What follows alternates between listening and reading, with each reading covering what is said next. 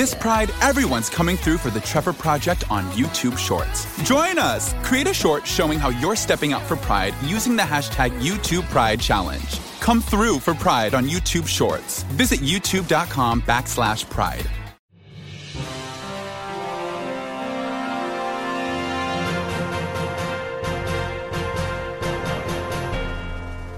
Happy Thursday, everybody, and welcome to episode 94 of the Sneider Cut. I remember 1994. Those were the days.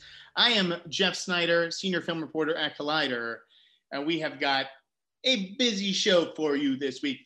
Let's start at the top, though, with some somber news, although there's hope. There's hope behind it, and that is that Bob Odenkirk, had a heart attack or a heart-related incident, as they called it, this week on the set of Better Call Saul. It sounds like he just kind of, passed out or collapsed, and they rushed him. Obviously he was in good hands. They took the best of care with him in Albuquerque, where he's beloved. He's beloved across the world. And, it was touch and go there, I think, for the first day. We didn't really hear much, which is never really a great sign. You kind of want that thumbs up so that the stadium can applaud and everything. But so it took a day to get that. And then I think it was his son that went on Twitter and said, he's going to be okay. And thank God for that. I don't watch Better Call Saul or anything, but I know the fans of that show obviously want to see that show continue. I hope that he makes a speedy recovery. I've been watching Bob Odenkirk for like 20 years or so. I mean, going back to Mr. Show, and it was great to see all of his past collaborators sort of come out and and just support him and offer really kind, thoughtful words. So yeah, everybody here at the Sneider Cut, which includes just myself really, and I'm sure Thad Williams, though, our producer, wishes Bob Odenkirk a speedy recovery. Hope he feels better soon. Okay. News-wise, a lot happened today. Busy day. Let's talk about Scarlett Johansson suing Disney over the release of Black Widow. Holy cow. I saw that break in the Wall Street Journal, I believe. And the gist of it is this. The hybrid model, right? They're going to Disney Plus and theaters on the same day. Sounds like it may end up costing Scarlett Johansson $50 million. That's a lot for any actor, even someone like ScarJo. HBO Max sort of paid out its talent, like Wonder Woman and Patty Jenkins. And I'm sure that there are many others who they had to, shell out bonuses to, because they know that the movie's release day and date on HBO Max, they're not going to hit the same plateaus or whatever, the box office milestones that were initially projected.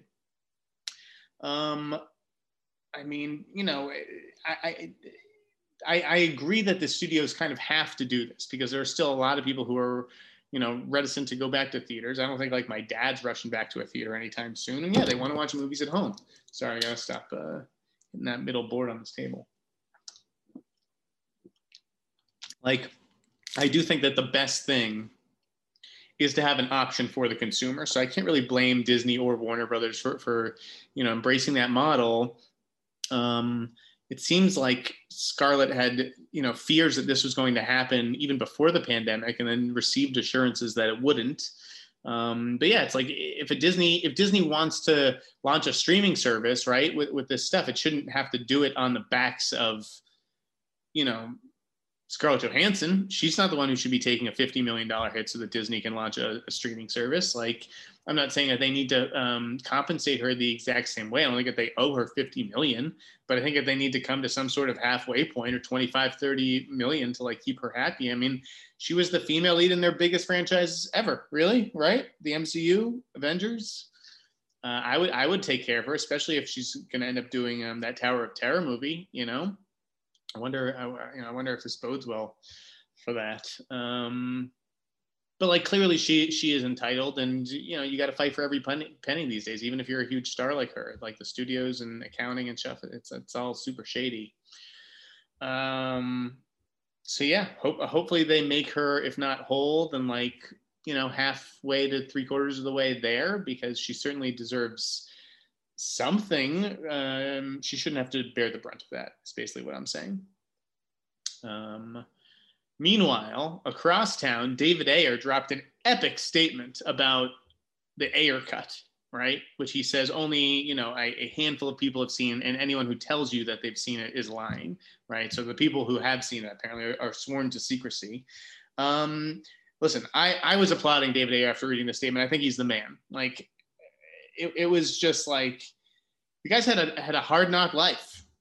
He has lived a life, and I've lived a life. It may not look that way from the outside, but I don't know. I see a lot of sheltered people in criticism who haven't really lived a life, as they say.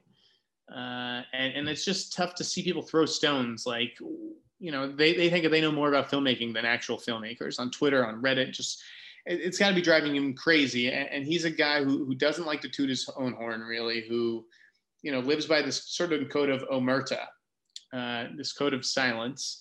And so, yeah, he was like, I'll never really say like everything that really went down on Suicide Squad. I haven't said, I never will. And he's just old school like that. And I respect that. Now, on the flip side of that, it's like, you can't just say, well, trust me, my movie was amazing.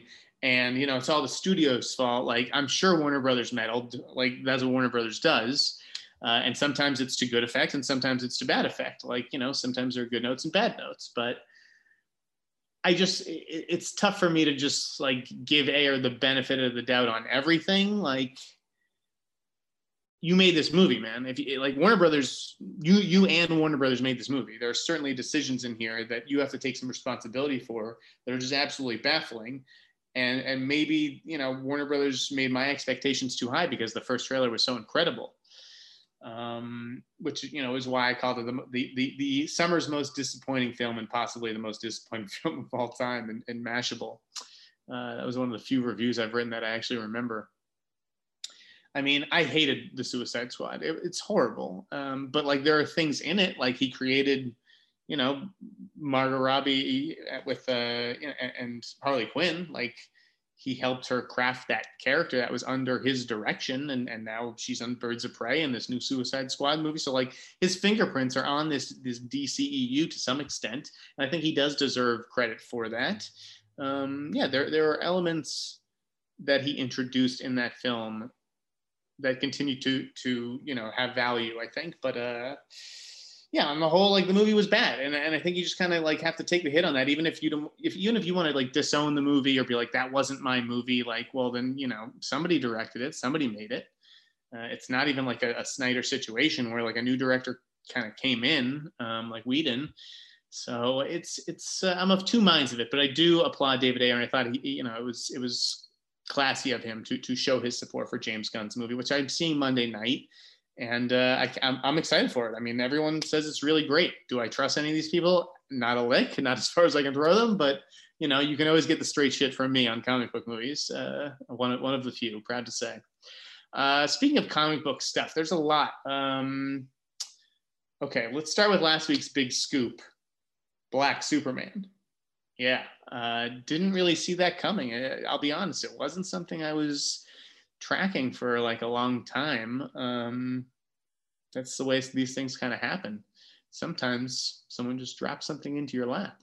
But Michael B. Jordan was initially sort of loosely attached to play Black Superman. I don't know why I keep calling him Black Superman. He's Superman, played by a black actor.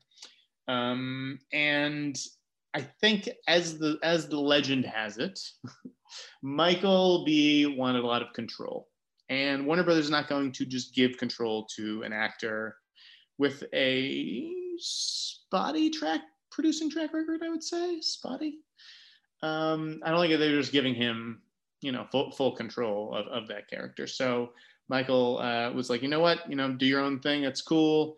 They brought in J.J. Abrams to produce it, and he's going to hire. They have a black writer on it, Coates, and they are going to hire a black filmmaker in all likelihood. And I can't wait to see who they cast. But Michael B. was like, you know what? I'm flattered that you're thinking of me, but I'm taking myself out of the running. Meanwhile, executives at HBO Max, who are a different set of executives than Warner Brothers, they're like, Michael B. Jordan, Black Superman, not a bad deal. What if we gave Michael the creative controls that he wanted. And so that's how this sort of came about, I guess. It is a limited series. When I first heard about it, it was unclear whether it was a movie or a show. And then, that was quickly clarified that J.J. Abrams is doing the movie. J.J. Abrams is the movie man, and Michael is doing the show. And it's about Val-Zod, so it's not about Clark Kent. But yeah, Black Girl Nerds wrote a really interesting article about well, okay, if you're doing Black Superman, there are two perfectly good Black Superman characters. Why are you just making Clark Kent black? That's erasure, and I mean, it was a whole thing. I would definitely recommend going to read that article, and if you don't, then just read the points that I used from it, cited, of course, in my own article. But it was just, I don't know why we would necessarily need a Michael B. Jordan produced show with someone else's Superman. I have a feeling he would be playing Superman. I mean, I just don't know why you do this, if you're not playing him. So I would expect Michael B. Jordan to likely star if everything goes according to plan. You know how quickly these things change with HBO Max and DC projects and all that stuff.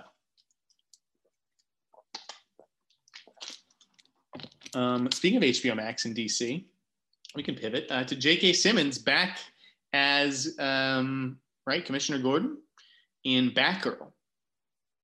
And I guess this is somewhat surprising. I don't know if people thought that Jeffrey Wright was going to do that. But I'm pretty sure that, Matt Reeves's Batman movie / trilogy is existing, on its own terms, right? I mean, along with maybe the show that he's doing, which may be a sort of set in the same universe, I imagine. But I think it stands alone from the rest of the DCU, so it kind of makes sense that they have their own Gordon in this and on HBO Max rather than in theaters. Great to have J.K. Simmons back. He's great. I really liked him in that role, and I think that this movie would benefit from him in his presence. What else did I want to say about that? Anything? Batman. Yes, Batman. Heard the Batman maybe not quite coming together like people thought it was. I think that trailer looked amazing. I love everything about it, but it has been awfully quiet. It's been a little quiet, a little too quiet. I just wonder if we'll hear about a significant round of reshoots or anything like that. That'll be interesting to keep tabs on. I just, I don't know if there's anything to rumors that Matt Reeves and Pattinson sort of butted heads at times on that set. But I also think it was a very stressful shoot. I mean, this is in the middle of the pandemic. It's, tensions are high all over town. Everyone's stressed. It's been a weird time. Just look at the way customers are behaving at restaurants and stuff. I mean, not to say this was a behavioral thing, but I'm sure it was a stressful shoot. That's all I'll say. Hopefully, though, it all comes together like we all want. I mean, again, I think it looks awesome. So, the Exorcist trilogy. This one was a bit of a mind blower. I mean, it could either be genius or it could either be super dumb. So Jason Blum, the man who convinced Hollywood that you just, all you need is $5 or $10 million to make these horror movies and you can make huge profits with them. He just struck a $400 million deal for 3 movies about The Exorcist, a brand new trilogy that is going to bring back Ellen Burstyn and her character, which is not exactly the same thing as Jamie Lee Curtis and Laurie Strode, not at all. That could be an epic miscalculation there. But it's going to star Leslie Odom Jr., who's going to be the father of a possessed girl, I believe, who likely, tracks down Ellen Burstyn's character, to be hey, you went through this before. What do I do? Who do I call? What's going on? $400 million is a lot for something like this. But what does that really boil down to? $130 million a movie? These movies could make twice that, internationally. I mean, who knows? Like, just look at the Conjuring numbers. It's like staggering. If one of these movies makes 300 or 400 million, like they pay for themselves. So it must be David Gordon Green and Jason Blum getting rich off this, and to an extent Morgan Creek, which has the rights. I mean, they're the rights holders. This doesn't happen without them. I mean, The Exorcist has been done though. Like, it's fucking. We've had 5 Exorcist movies, right? The trilogy, and then there were like 2 prequels. There was a TV show, which maybe was on the air longer than I expected, but never really had serious buzz. It's really just that first film that we're talking about. Exorcist 3, I think is super cool. I'd much rather watch The Exorcist 3. It's like a cult classic, but that doesn't give you anything for this trilogy, not much material anyways. So yeah, what is this going to be? The Black Conjuring? Is that what we're talking about basically? I'm not entirely sure. Jason Blum thinks that he can, replicate the success that he's having with the Halloween movies with Exorcist, then hey, more power to him. This is a bit of a shocking figure, but if it includes all the back ends and the buyouts and all that shit, maybe it's a little bit more understandable. Was Universal really that worried about losing this to Netflix or Amazon? I wouldn't have sweat that if I was Universal and Amazon is we've got 3 Exorcist movies coming up, I'd be okay, good luck with that. I mean, let me ask you, would you pay $400 million for Fear Street? Fear Street got real buzz, in July.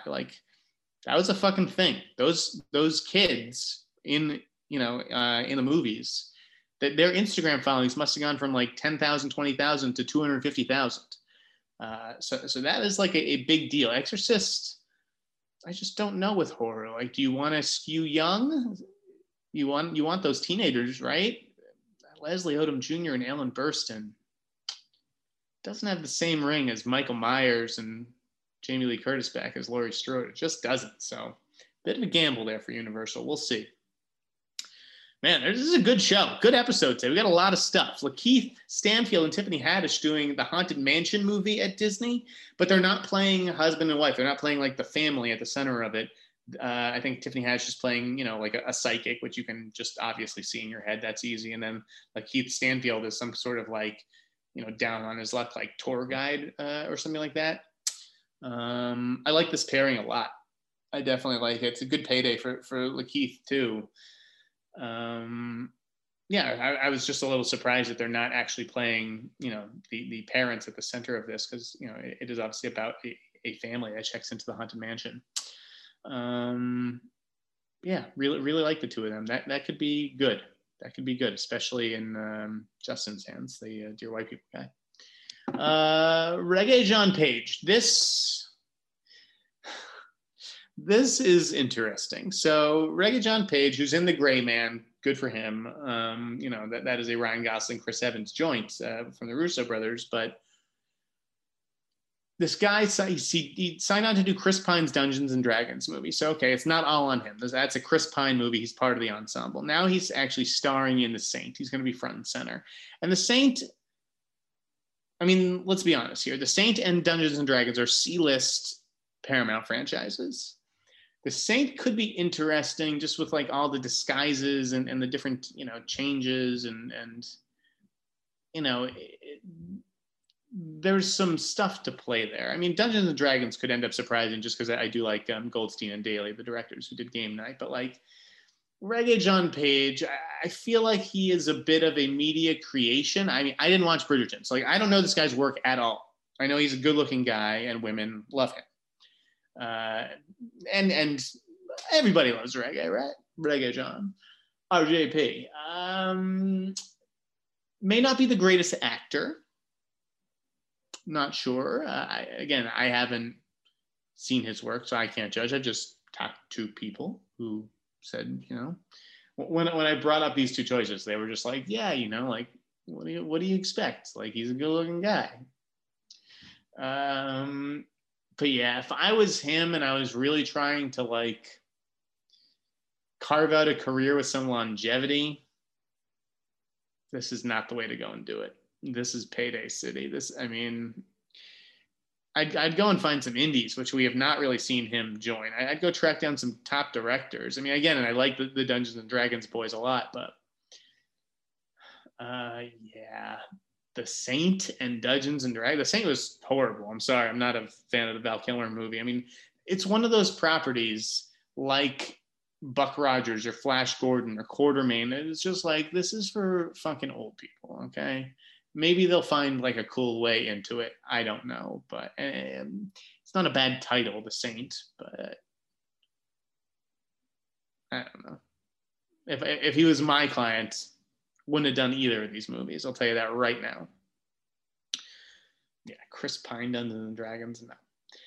Okay, there's a Waterworld TV series. People were like, seriously, a Waterworld TV series? I actually think Waterworld has a pretty cool idea, like at its core. It's a fascinating premise. Yeah, the movie's not good, but like the movie didn't do terribly. It cost way too much, especially for back then.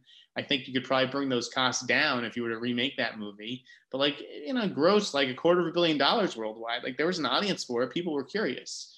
And Costner and Hopper. I love Gene Triplehorn in that movie. I don't know. There's stuff to like in it, and I think if you got like a couple of fun leads, you could make a decent streaming series out of this. I mean, so this came out of an interview, a very fruitful interview with John Davis and John Fox, who produced Jungle Cruise, which we will talk about later in the show. Very nice guys. That was, Frosty did all the interviews, and he got some great stuff out of them. And one of them was this Waterworld show, which is going to be directed by Dan Trachtenberg, who I like. He did 10 Cloverfield Lane. He's working on this new Predator movie, which we'll talk about in a second. Yeah, Waterworld. I mean, it's for Universal Television. In all likelihood, this is going to be a Peacock series, which means in all likelihood, no one's going to watch this. But like for Peacock, it makes sense. Like that's your job, is to exploit Universal IP. This is an IP that could actually be improved upon, right? You're not taking a top shelf IP and doing like, oh, here's the Back to the Future streaming series. Like, no, don't do that. But this is a decent property where if I was to look again through like the IP library of a studio, this is one I would look to and identify as, yeah, we could maybe do something with this. So tough to fault Davis and Fox for this one. But yeah, I bet it's going to be for Peacock. They also said, let's talk about Predator then. So they said that, the title of the movie is Skull, right? I don't think the movie is going to be titled Skull. I think that is a working title. We wrote it up. I wrote it up. My name's on the story. And this wasn't really clarified for us until after it posted, but we weren't going to like walk it back because, my job is to report. And, I have it on video right there. The producer saying this is the title of the movie. So we reported that. Skull is probably not going to be the final title of the movie. I have an idea of what the final title may be. I'm really not allowed to say it. I'm sure that'll, they're going to be releasing a bunch of info on this movie soon because they're already 3/4 of the way through production. So I'm sure once it's wrapped, we'll hear a little bit more. I do think it will be, Amber Midthunder, right? I think that's her name, who is the lead. I think that is, sort of been out there as well. I think we even asked her about it on camera in an interview, and she was like, I can't talk about it. But, if there wasn't something to talk about that you couldn't talk about, like you would just be like, yeah, I don't know what that is, or I'm not involved with that. Like you would be allowed to talk about it. Basic human psychology works on, so it's like essential to so many of these scoops. You'd actually be surprised. I'm looking forward to Predator. The last Predator movie was atrocious. I saw it up in Toronto. I think I was like going to see it as part of the festival, which I would have felt a lot better about, but I made plans and then the plans fell through. And I was like, you know what? Now I have nothing to do tonight. I have no screenings. I actually paid to see the movie in like a Canadian multiplex, and the ticket price was absurd. Maybe like the most I've ever paid for a movie. It was like $22 or something like that for a fucking ticket. And yeah, it was fucking atrocious, that last Predator movie. I'm not a big Shane Black guy, actually. So I am more of a Trachtenberg guy, and that's why I do have some hopes for this. Plus, it sounds totally different. It's like set at the turn of the century, or like in the 1800s. It's set like early. And it sounds like it's going to be like The Revenant or Apocalypto. Like, not a lot of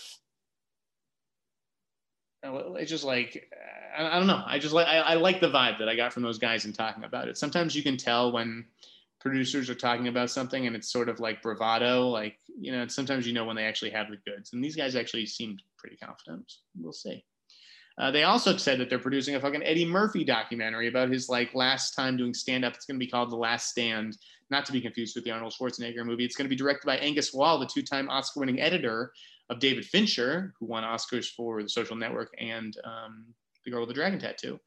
Big Eddie Murphy fan. Definitely want to see him back on stage. Would love to get a ticket to this. John Fox hooked me up with some fucking tickets to Eddie's return to stand-up, yo. And I wish them the best of luck on the project. I think that, we'll see Eddie on stage once the pandemic dies down a little bit more. But yeah, if I was him, I wouldn't be getting up on stage. What do you have to prove at this point, right? Sebastian Stan joined Julianne Moore in A24's Sharper, which is like a con woman type of story. It sounds interesting. Hawkeye getting a date on Thanksgiving. It's going to be playing for Thanksgiving. Here's the thing about this. A lot of Marvel stuff coming up. A lot of Marvel stuff. And I know everybody loves Marvel stuff, but will it be too much Marvel stuff? I think it might be. This is a lot. I mean, we're just finished 3 shows, right? WandaVision, Falcon and the Winter Soldier, Loki. I only finished one of those, of course. Then we've got Shang-Chi, Eternals, Spider-Man 3, and now you're throwing Hawkeye in there? I might have saved Hawkeye for like January or something. But again, they want to just get those subscribers. Like, get them now. Keep them now, right? It's just a lot. Yeah, it's a lot, man. But I could see, if Hawkeye starts at Thanksgiving, it'll go through, Christmas to maybe the beginning of the year. Maybe we'll get a little break after that. Okay, let's go down this list. Bullet Train. Wanted to talk about this because I put a lot of work into this. A lot of work when you consider I read an entire fucking book for it. So yeah, I read Bullet Train. I really liked it. That was a fantastic book. It was just a page turner. Maybe it wasn't like, this is the greatest book I've ever read, but it was very, very entertaining. It's going to make a very, very entertaining, cool movie, I think, if David Leitch does it right. And I'm not a big David Leitch guy. I really like John Wick, but, the others didn't really do it for me. Atomic Blonde, Deadpool 2 was bad. And Hobbs and Shaw. Yeah, so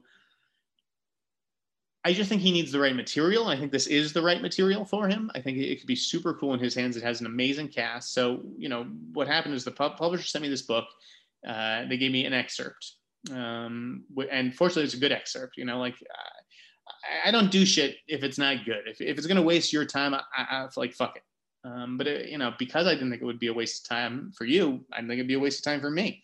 So, yeah, like, I think I had to... No, I remember. Right, so we have the excerpt. And then what I did was I tried to give you a breakdown of the characters and who's playing who. Now, I don't have that full cast list, right? It's kind of very top secret. And I wanted there to be an element of surprise because you don't want to be waiting the whole time for a certain actor to show up as a certain character. Like, there are some genuine twists and turns in this story, unlike the track that this Bullet Train is on. So anyways, I was, on IMDb, I think I had Brad Pitt, Joey King, and Aaron Taylor Johnson's roles, but like we got Andrew Koji to give up his role, while he was doing press for Snake Eyes. Pretty sure I managed to figure out Logan Lerman's role. If you want to know about Bullet Train, this is definitely the article for you. So go over to collider.com and check that out, or at least, read the excerpt, read a chapter from the book. It's only pages 6 to 15. So there's only one chapter before that you're missing. So it's totally fine to read and see if you want to buy the book. Yeah, I have a copy too if you're here in LA and want to borrow it. Minamata, this is an interesting one. Andrew Levitas writing a letter to MGM's board of directors or something like that, basically begging them to release this movie that stars Johnny Depp, because of its themes and the importance that it has to a certain community. And, it tells an important story. And I agree that, I'm one of those people who can separate the art from the artist. Like, do I think that people won't go see Johnny Depp movies anymore? I think that's bullshit. I think that's a couple 100,000 or, people on Twitter. maybe 1 million people on Twitter. So what?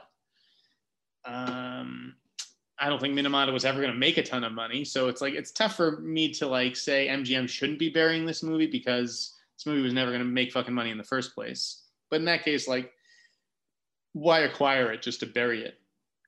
That was a classic Harvey Weinstein move. I mean, he would say, you know, Bob, I want you to buy this movie and fucking bury it.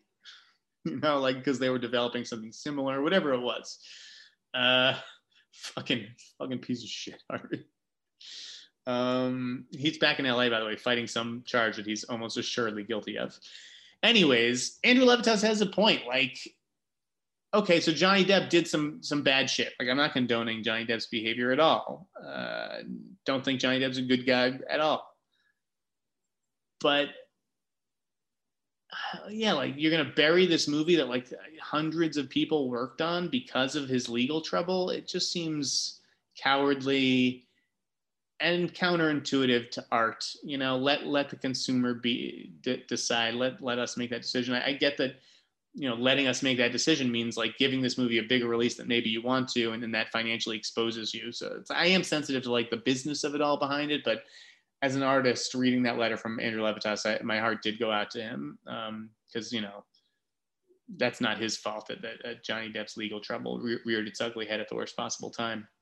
This is another like interesting situation. Sean Penn has been working on the show Gaslit, which, you know, paused, you know, due to COVID or whatever. And he's like, I'm not coming back until vaccines are mandatory. Now, it's obviously a very tricky political thing for someone to say, hey, we're mandating vaccines now. Like, we, as your employer, have a right to tell you what you put in your body. That is a slippery slope. But again, this is not the time to really fuck around. And Netflix does now require vaccines. And I think that other companies will absolutely follow suit, whether it's Amazon or Apple or, you know, Hulu, like with the show Woke, which is shut down 3 times now. I mean, it's fucking crazy. It's crazy. And the Delta variant is just really complicating things because it's so much more communicable.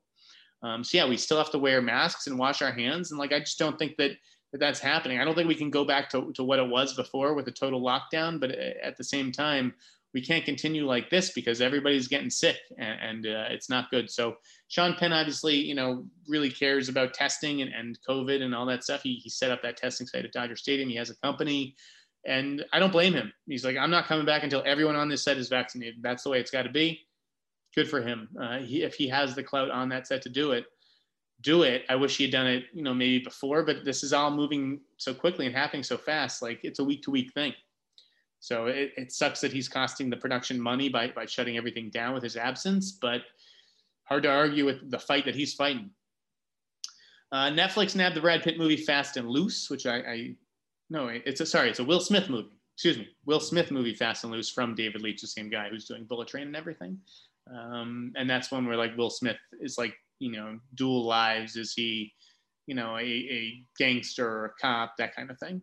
Seems like a good pickup for Netflix, and you know, especially being in the bright business with him already. Jacob Latimore joining the House Party remake. Oh, I did like Jacob Latimore. He's a former up-and-comer of the month, I believe, for Slight. Michael Ward joining Empire of Light, the Sam Mendes movie with Olivia Colman. He was in was he in Top Boy? I'm totally blanking on which movie he was in. I think that's what it was. He was good, I remember. He got like a Rising Star award for it. Bradley Whitford joining Rosalind, the Romeo and Juliet revisionist take with Caitlin Dever. Garrett Bradley is going to be directing Parable of the Sower for Sower, the Sour. So I don't know. Terrible title. No one wants to see a title like that. No one wants to see fucking parables. Anyways, Garrett Bradley, who did Time and got, you know, a lot of acclaim for that, is going to be making an A24 movie. Why don't I just put it like that? Dylan McDermott coming back for Law & Order Organized Crime. He was good on that show, man. I'm glad that he's coming back. It may not be in the same capacity. It may be more of like a recurring thing than a series regular, but I'm glad they're not like letting that loose end just dangle.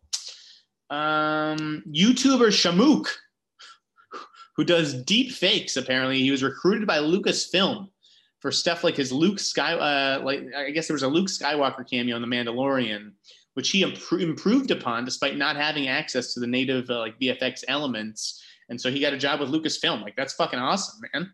How come it's VFX people? It's always like, look, I did these cool VFX, right? You know, now I have a job at Lucasfilm or wherever it is, ILM. It's never like, oh, I have a good idea for a movie, or like, here's what I would do if I was the development executive. You don't get to be, no one calls you from the studios to be like, hey, I saw your video on YouTube. You want to be a development executive? That never happens. It's always fucking visual effects people. Damn it. Okay, we've got trailers, reviews, and Oscar predictions. I don't think I have any mailbag questions this week. I'm not sure if I did. I didn't write them down. I'm not going to go back and check. All right, let's talk about some fucking trailers first. We got a trailer for King Richard.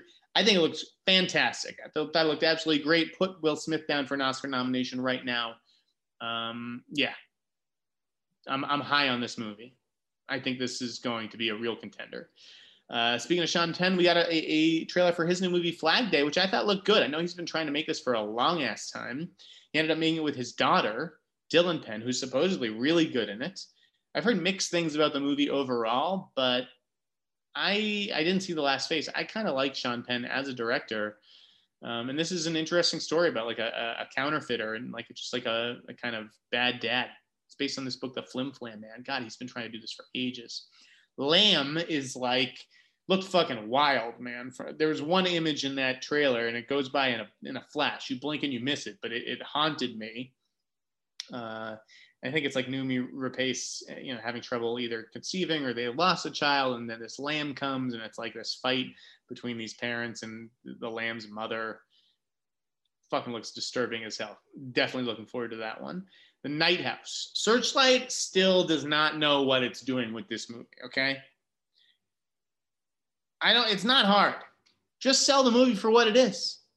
It's that simple. They're trying to make it like, again, this haunted house conjuring type of thing. It's not that. This is a drama with a great performance from Rebecca Hall.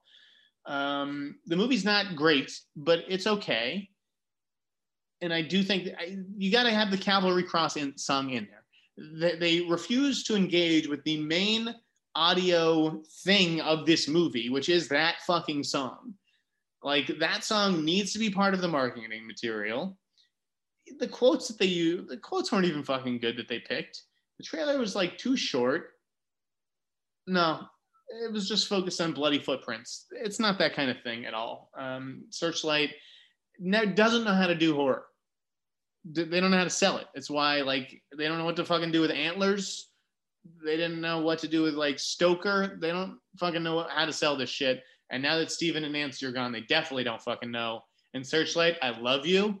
Like, I love you, but like, this is not your cup of tea. Leave this to Neon and A24. Get out of this genre business. This is not for you or your marketing team. This is not where your skills lie. Pass on this acquisition next time, okay? We got a trailer for The Gateway, which I actually, thought looked fun. It's Frank Grillo, Shea Wiggum. These are like two of my favorite character actors. Fucking love Shea Wiggum. He's the man. I will watch this absolutely trashy B movie for sure. And then two really cool TV trailers. Dexter, fucking A. This is like my most anticipated show of the year now, for sure. Pumped to see that character come back. Michael C. Hall looks great. Sign me up. And then another character returning who I love and always have, Chucky. The Chucky TV series, I don't know, like, I'm going to have to ask Sci-Fi for screeners or something because that shit looks fun. It's just that, that's Don Mancini. He knows who this character is. It's Brad Dourif voicing again. Devin Sawa, I'm always a fan of, and I think he's playing dual characters. Like, fuck yeah, Chucky all the way. Okay, movie time. I'll go backwards. The Evening Hour, little indie from Braden King, who I like, Braden King. Had high hopes for this movie based on the trailer. Trailer looked great. Movie was a little slow. Yeah, it was a little slow, and it stars Philip Ettinger, who played the young twins in. I want to say, I Know You Are, but What Am I? That's not the title of it. The Mark Ruffalo Show. I know this much is true. He was good. He was good as young Mark Ruffalo, and I think that this Philip Ettinger kid he's got a little something. He's got like this Chris Abbott, Emery Cohen thing going on. I like him, but this movie was just a little too we're an indie, we're going to take our time. Yeah, it was tough to recommend The Evening Hour. Escape Room 2 was stupid as hell and exactly what I knew I was signing up for. You know, I knew what I was getting into. I want to see some rooms, but it was just like aggressively PG-13. Like there was like no blood at all. It was bloodless. And not the best performances in that movie. That's like a step above like a Saw sequel, maybe. The Green Knight was not for me. I think I can, the embargo lifted on that. It comes out this weekend. Listen, visually stunning, a gorgeous movie. He's got a great eye, David Lowery, but he is just decidedly love it or hate it. He is hit or miss in my book. I hated Ain't Them Body Saints. I hated A Ghost Story, and I really was not a fan of this movie either. It was like, a painting, but I'm sure it was like way too expensive for this kind of thing. Just moved at like a glacial pace. Dev Patel was fine. The movie only came to life for me when the actual Green Knight is on camera, or Barry Keoghan, who I just think is like an electric performer. But like Joel Edgerton, Alicia Vikander playing two roles. Nope, didn't do it for me. This felt like a Ben Wheatley movie, and I don't mean that in a good way. Jungle Cruise. This was bad. This is not a good movie. I'm sorry. I don't know who is giving this movie a pass. I don't know why critics are giving it a pass. Critics are just fucking embarrassing these days. What do you want me to say? What do you want me to fucking say? This movie was like, Nope. Sure. I mean, no, I can't even. I was going to say, yeah, The Rock has good chemistry with Emily Blunt. They have good, like, comic chemistry, but they have no romantic chemistry. I'm not even sure if they're like, I guess they're supposed to. I mean, at the end, like, she runs into his arms and gives him a big hug, and I think they do kiss after that, but like, a hug, like, he's not a romantic lead. I am sorry, Dwayne, you are not a romantic lead at all. The jokes are corny. It's just here's the thing. Forget, like, knocking Dwayne Johnson and Emily Blunt. Like, they are obviously two of Hollywood's biggest stars, and they're both very charismatic, and I do like both of them. Here's the problem with this, and I knew it from the moment it was announced. The toughest genre to do is adventure. This is not an action movie. This is not a comedy. This is an adventure movie. And adventure movies are tough. Indiana Jones, which everybody wants to think is a great franchise, is not a great franchise. Okay? It's old-fashioned adventure shit. And it's very, very tough to strike the right tone. You could think that Indiana Jones does. That's on you. I don't, but I will give you Indiana Jones. Still, that walks such a fine line. And Jungle Cruise, as soon as I saw Edgar Ramirez, like the CG Edgar Ramirez stuff, I was like, nope, this movie all should have been done like in camera. The CG shit is horrible. The effects are horrible. Granted, I watched on like a laptop and everything, but like, I'm sorry, the script is bad. This is a bad script. Yeah, I don't know what else to say. Jesse Plemons mugging for the camera, even that could not save this. Congrats to Disney on putting a gay character in a movie, but I'm sorry, this was not the movie for that. Or it's a shame. It's a shame that it turned out to be the movie for that, because this is utterly forgettable. Sorry, Jungle Cruise. And then we'll move on to Stillwater, finally. Stillwater was good. I liked it. I think Tom McCarthy is a really, really good fucking director. It's too long. Yeah, it's 138 minutes. Like, it's too long, man. And I just don't know how an editor doesn't pull you aside and be like, this needs to be 15 minutes shorter. Like, for sure. And I did doze off for a little bit. I think I was a little too low in my seat, and like all of a sudden, like the subtitles were like, instead of 2 lines, I saw 1 line, and then I saw no lines, and it was out. And I woke up like 10 minutes later. So, the heat and the French will do that to you, but this is a good movie. Matt Damon is great. So I think it's like his greatest performance ever. No, but it's very, very good. And also, worthy of a nomination. So is Abigail Breslin, for that matter. I thought Abigail Breslin was great. She is all grown up. She is no longer, Little Miss Sunshine. And she impressed me with her work in this. Because I thought it was nuanced. It felt like she felt like a caged animal in a sense. And Camille Cotan was quite good as well as the female lead. Abigail Breslin is more of a supporting character. So yeah, I would absolutely recommend this. I don't know that it's like going to be best picture material, but like if you're looking for like a movie for grown-ups, an adult drama, this is the one to see. Meanwhile, crazy shit happened in my screening, guys. Fucking crazy. Okay. Halfway through the movie, and thank God I wasn't sleeping through this, or that the guy 2 rows in front of me wasn't sleeping. I hear this fucking noise, and it's coming from above. It's coming from like the ceiling or just up there. And I don't know if it's like a speaker that's blown, but within seconds, this fucking thing falls from the ceiling. Turns out to be a 20-pound metal air conditioning grate, okay? It fell on the guy 2 rows in front of me. Maybe it wasn't a direct hit. Maybe he got his arm up in time because, it made noise. Maybe it hit the chair in front of him and then fell over on top of him. But either way, if this thing had hit him directly, I thought he was dead. I thought he was fucking dead. I thought he had a concussion and was going to be bleeding from the fucking skull when I got up there. I was up there in, I would say, 0.4 seconds. Okay. I was at I leapt out of the seat, my book and my phone, which were on my lap. They I don't even know where they wound up in the theater. I run over to this guy. This is in the middle of the screening. All the top critics in Los Angeles are there. I'm like, are you okay? Are you okay? I'm freaking out. This guy's like, I'm fine. He shrugged it off like it was nothing. And as soon as the movie was over, he fucking scrammed out. He didn't I had the grate. I gave it to security. Theater manager comes out after the movie because I waited for the lights to come up. I wanted to see what the hell fell, and from where and everything. Theater manager was like, "Oh my God, I'm so sorry.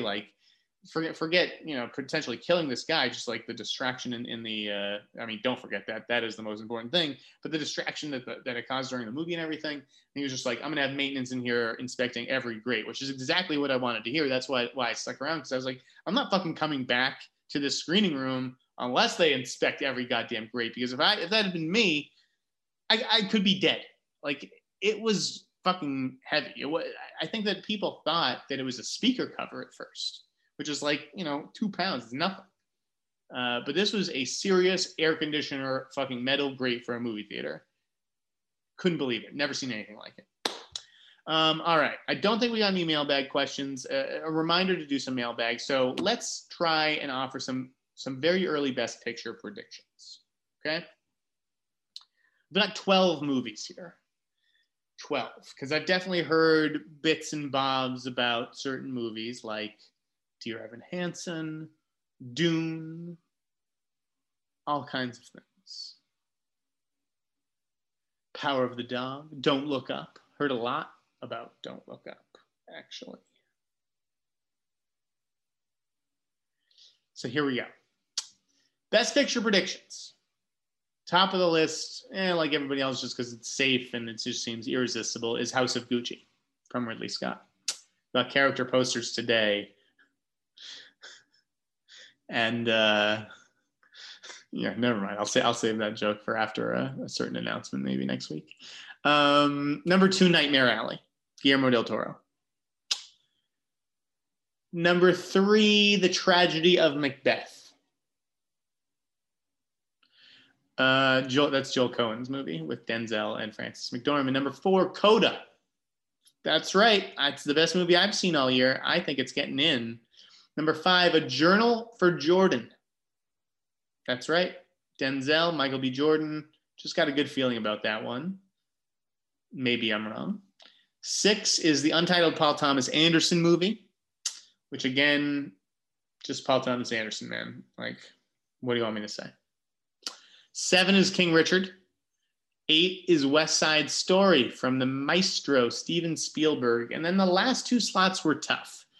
Now, I understand that this movie Blue Bayou got mixed reviews, but if you read the mixed reviews, they're just this movie is so heavy-handed, it hits you over the head, blah, blah, blah, blah. Here's the thing about that. First of all, I think it looks great. I think I said that last week. The trailer looks fantastic. Look at Crash. Look at Green Book. These are, I'm not trying to compare Blue Bayou to those movies necessarily, especially sight unseen, but like, I think that those same accusations were lobbed at those movies, and I think that Blue Bayou could have the same success as those movies. I'll put it that way. So that is my tentative 9. If I had to do an alternate, I guess I'll go In the Heights, because I think that there is room for 2 musicals this year with, In the Heights and West Side Story. And I just think there's going to be a lot of support for In the Heights. And number 10, I'm going to go with Spencer, just because I have a hunch. I think, there's a lot of love for Princess Di. People really respect what the career that Kay Stu has built for herself since Twilight. Kristen Stewart, excuse me. I also love Jackie. Some people have gotten down on Jackie lately that I've been reading, but I really like Jackie. Now, Jackie had Natalie Portman, and Kristen Stewart's no Natalie Portman any way you slice it. But Lady Di also seems a little bit more relevant than Jackie O. So Spencer is my 10 for the moment. If I had to do an alternate for that one, I would do The Last Duel, which just seems like it checks off like, it's like Gladiator with like a Me Too angle or something. I don't know. But, when people are like, don't look up, The Power of the Dog, I'm not sure this is going to be Netflix's year either. I think they're going to have their hands full competing against the studios. So we'll see. And hey, THR followed on our Waterworld story. That's great. Wonderful. Okay, that'll do it for us today. Thank you for watching this episode of the Sneider Cut. Stay safe out there, guys. And if you hear of a good apartment in Los Angeles, I got money to spend. I got buckaroos.